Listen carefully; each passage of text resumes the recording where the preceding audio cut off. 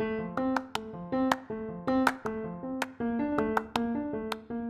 my name is Dr. Mark Allandari, and I'm an infectious disease specialist in New Orleans. Hi, my name is Hope Hickerson, and I'm a health education specialist and reporter. This is the Noise Filter Podcast, where an infectious diseases physician, that's me, and a health education expert, that's me, talk to healthcare professionals about what you need to know about COVID-19, as well as community and public health. For more information about Noise Filter, your public health podcast, and to watch and share our incredible informative animations, please visit us at noisefiltershow.com. And if you like what you hear, don't forget to leave a review on Apple Podcasts, Spotify, or wherever you listen to us. So let's get started.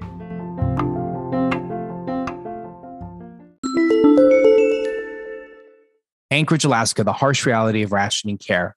Providence Medical Center in Anchorage, Alaska has faced the harsh reality of rationing care, and the strained hospital had to find ways to distribute their limited care. One night in particular, only one ICU bed was available, but there were several patients in need of the bed. Wow. Doctors faced an uncomfortable conversation concerning who would get that last bed. They decided to give the bed to a patient who had the highest chances of survival. Wow. Have you ever been in that situation, Dr. Derry, where you had to ration care like that? Not in the US. Okay. In other parts of the world, yes, definitely. But the fact that we are rationing care, this is one example, and we'll, of course, finish the story, but there are many examples in Idaho.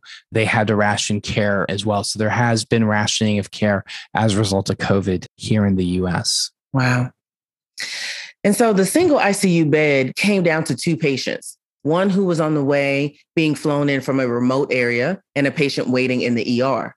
After triage and an in-depth discussion, the staff believed the patient in the ER had the higher chance of survival and got the ICU bed. The other patient, unfortunately and sadly, did not survive. In Anchorage, there is no option to lean on other medical facilities to accept transfer patients, an option that many other states have. For Providence Medical Center, the nearest help is 1,500 miles away in Seattle, Washington. Well, to be clear, I would imagine there's probably closer hospitals in Canada that separate Alaska from Seattle, but the point is still well taken. Right. Only half of Alaska is fully vaccinated. Some healthcare officials have begun speaking out, but have been met with considerable pushback. Many people don't believe the horrific status at Providence Medical Center and believe that the staff members are liars. On the other hand, the staff at Providence Medical Center are in crisis mode, frequently speaking with ethicists and triage teams to get through the care of rationing process. Not only does this mean that the hospital must ration care for the current patients, but they must delay care for other patients and are turning away in-need transfers.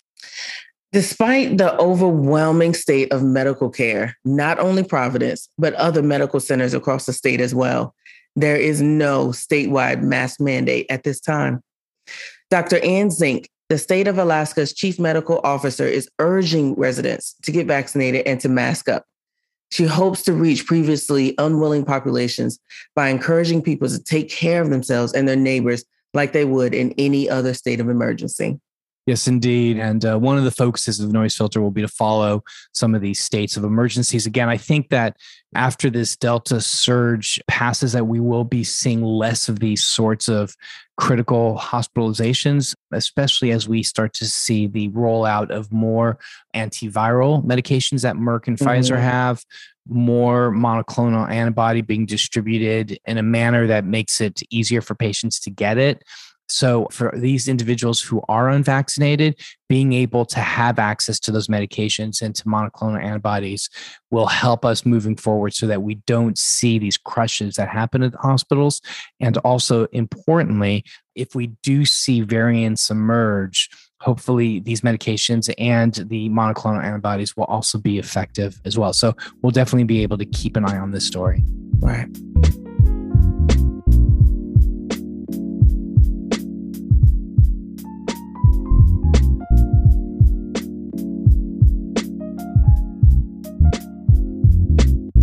Louisiana health system charges unvaccinated spouses. What? Right.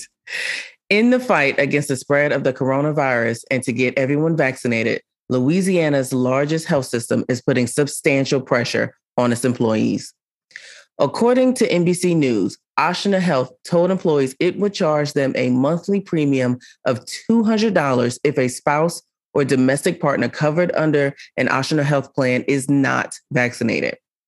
President and CEO Warner Thomas said the surcharge for unvaccinated spouses and partners is part of an effort to keep health premiums low for employees. As a self-insured organization, Ochsner bears the cost of COVID treatments for patients who are on its insurance plan. Unvaccinated people account for the vast majority of the health system's COVID patients. Ochsner has also said all employees must be vaccinated by this past October to keep their jobs. The reality is the cost of treating COVID-19, particularly for patients requiring intensive inpatient care, is expensive. And we spent more than $9 million on COVID care for those who are covered in our health plans over the last year, said the hospital CEO.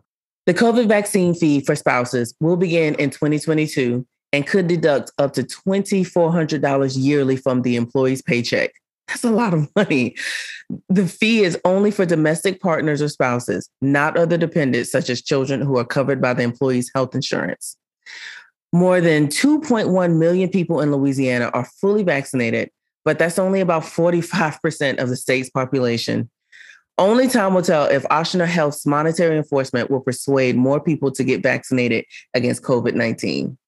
What are your thoughts on this, Hope? I mean, what if you were fully vaccinated, but your spouse doesn't want to be fully vaccinated, and then you're the one that's still bearing the brunt of $200 off of your paycheck every month? Right. Honestly, I would not be in this situation because my spouse, you will be getting vaccinated. So I would never be in this situation. But I would see it as, okay, this takes the pressure off. If I'm vaccinated and you're not, it's not me telling you you have to get vaccinated, but in order for me to keep my job. So hopefully people are looking at this as a good thing. Absolutely. Yeah. I had the pleasure of working very closely with Mr. Warner Thomas, who's the CEO of Ochsner during the pandemic. And I think that this is an incredibly bold plan. And I can't wait to see what the data is going to show. I think this is, again, bold. I think this is a smart plan. Mm-hmm. And I think that this is how we get to that final mile. Although, there's other states that have much greater vaccination rates. Both Hope and I, of course, live in Louisiana.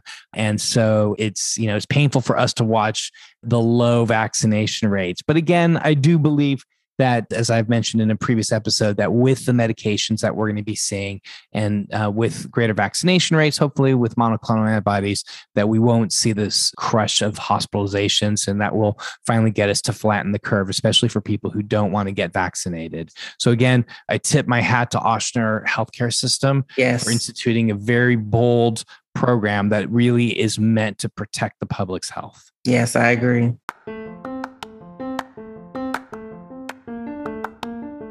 Thanks for listening to Noise Filter, your public health podcast.